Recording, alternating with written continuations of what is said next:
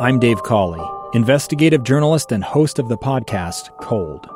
Don't miss Cold's new Season 3, where I look into the unsolved disappearance of Cherie Warren, a woman last seen leaving her job at a Salt Lake City office in 1985. Police cast suspicion on Cherie's estranged husband and boyfriend, but never made any arrests or recovered Cherie's remains. Find Cold Season 3, The Search for Cherie, anywhere you get your podcasts. Welcome back. You're listening to KSL News Radio. I'm Greg Skordas, along with my co-host Todd Weiler, and you're listening to Live Mike. We're filling in today, obviously, for Lonsberry, and enjoying this so far. We talked at the last segment about the governor's recent press conference. It was this morning at 11 o'clock, talking about relaxing restrictions a little bit, Todd, on the coronavirus sort of just the restrictions that we have in recognition maybe for the fact that people are going to get together at Thanksgiving anyway. But there's a study that I want to talk about that was done by BYU researchers that's published in today's Deseret News, or maybe Sunday's.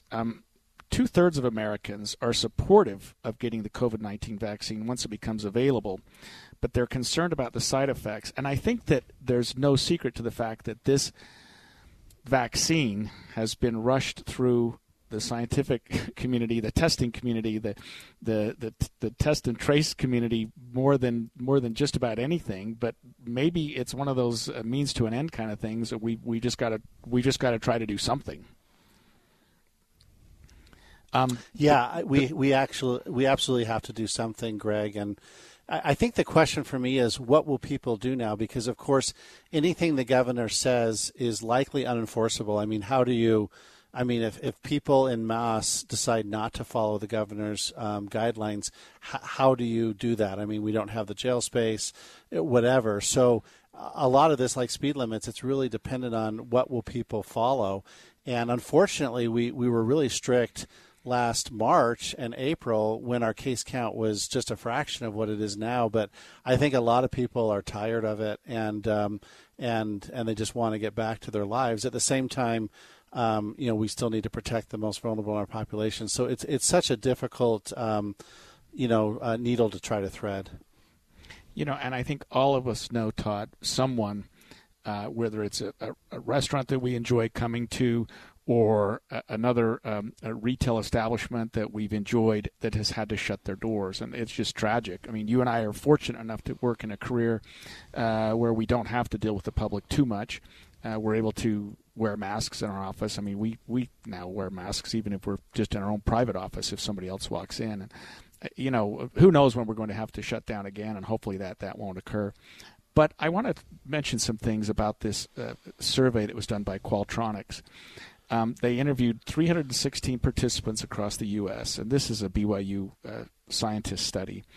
And they were selected by age, race, and sex to sort of accurately reflect the national census data. 68% of those surveyed said they were supportive of being vaccinated for COVID-19. 16% said they were absolutely not, and another 16% said they weren't sure yet. They didn't know quite what to do, and a lot of people are afraid of the side effects. I mean, do you feel like we're rushing this, or do you think we really don't have any choice? I don't think we're rushing it. I don't think we can do enough to try to save the most vulnerable populations. As I was looking at the deaths today, three of the four were in the over 65 to 84 category, which is pretty common on every day. The fourth one was between 45 and 64, so we don't know if they were 45 or 64 in between. But I don't think it's premature per se. I think the more knowledge we have, the more information we have, the more we empower people to make good decisions. Another thing, as the vaccine starts becoming available, it goes without saying that there are going to have to be decisions made as to who is provided that vaccine first, and who's going to make that decision, whether it's the state, whether it's the feds, or whether it's the sort of just our health department people. But it seems to me, Todd, that we've got to at least take care of our first responders and our hospital personnel before we start dealing with the lawyers and truck drivers and blue collar. Oh, I agree.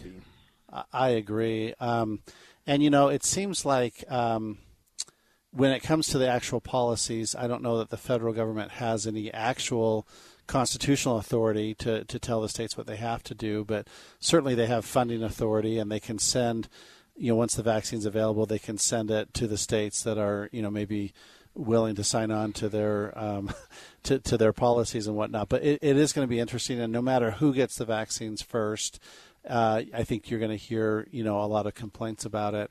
So I'm concerned, A, about how they distribute the vaccines. I hope the medical workers and the elderly get it first. But B, I'm also concerned about, how many people are going to say, I'm not taking that because I believe this conspiracy theory with Dr. Fauci and Bill Gates, and they're trying to control my body. I don't mean to imply any sort of get into your personal life or anything, Todd, but as a family member, is it something that you would encourage your children, your relatives, people that you know well, to take if the vaccine comes out, if it seems to be effective, if it's in the 95% effective rate? Is that something you would feel comfortable talking to people that you love about taking that vaccine? Yes.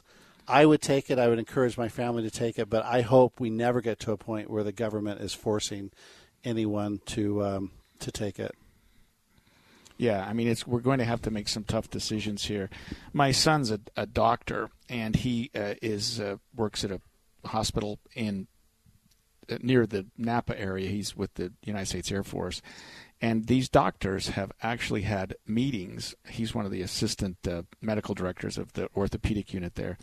They've had meetings talking about how they're going to apply vaccines once it becomes available, who gets them.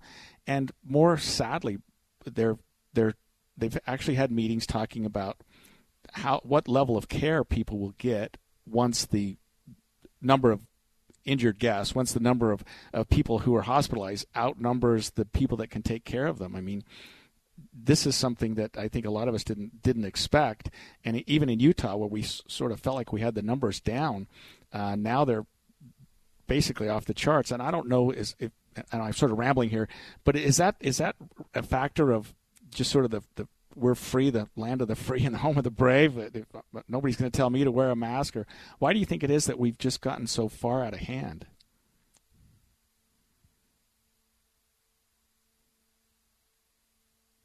With our numbers. I mean, why do you suppose it is that Utah, we're down below 400, and now we're averaging 3,000 new cases a day? I mean, was that something where we're just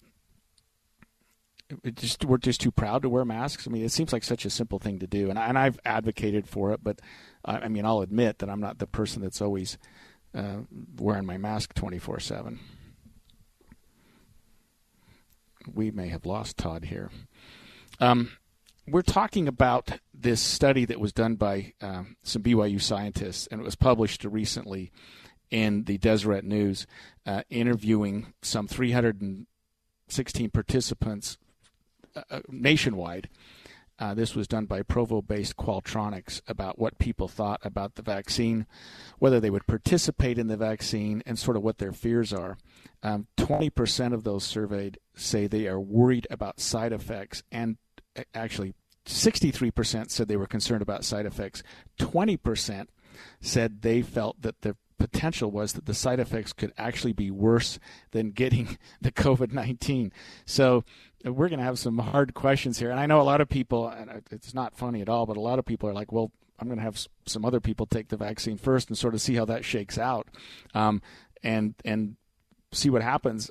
Myself, I think I'd be first in line if the vaccine became available, and try to get that part of it over with. I mean, you've got to trust the FDA and the Center for Disease Control and the medical professionals in this country right now. You've got to trust that, given the 9, 10, almost getting close to a year that this virus has infected our world, that some great minds have gotten together and figured out that this is something that we need to do. I would be interested in knowing, and if we had a doctor on the call, whether this 95% effective rate, how that compares with our with our flu shots that we get. I mean, is that a good number? At first, when I heard that, I thought, well, that's not very good. 5% of the people, it doesn't help. But maybe given vaccines and where we are in America right now, that's a good number. So hopefully those numbers will increase. Hopefully the vaccine will continue to be studied, and hopefully it will be made available to the millions and millions and hundreds of millions of people that are going to need it. When we come back after this break, we are going to talk about some of the just surprises, if there are any, in the election cycle that we just had, especially here in Utah. I'm joined by Todd Weiler, Utah State Senator. I'm Greg Skordas. So we've got two lawyers, and we've sort of got different sides of the political equation. We'll talk about that right after this break. It's the story of an American held in a dark Venezuelan prison. Then all of a sudden they all kind of lined up. They pointed their guns at me.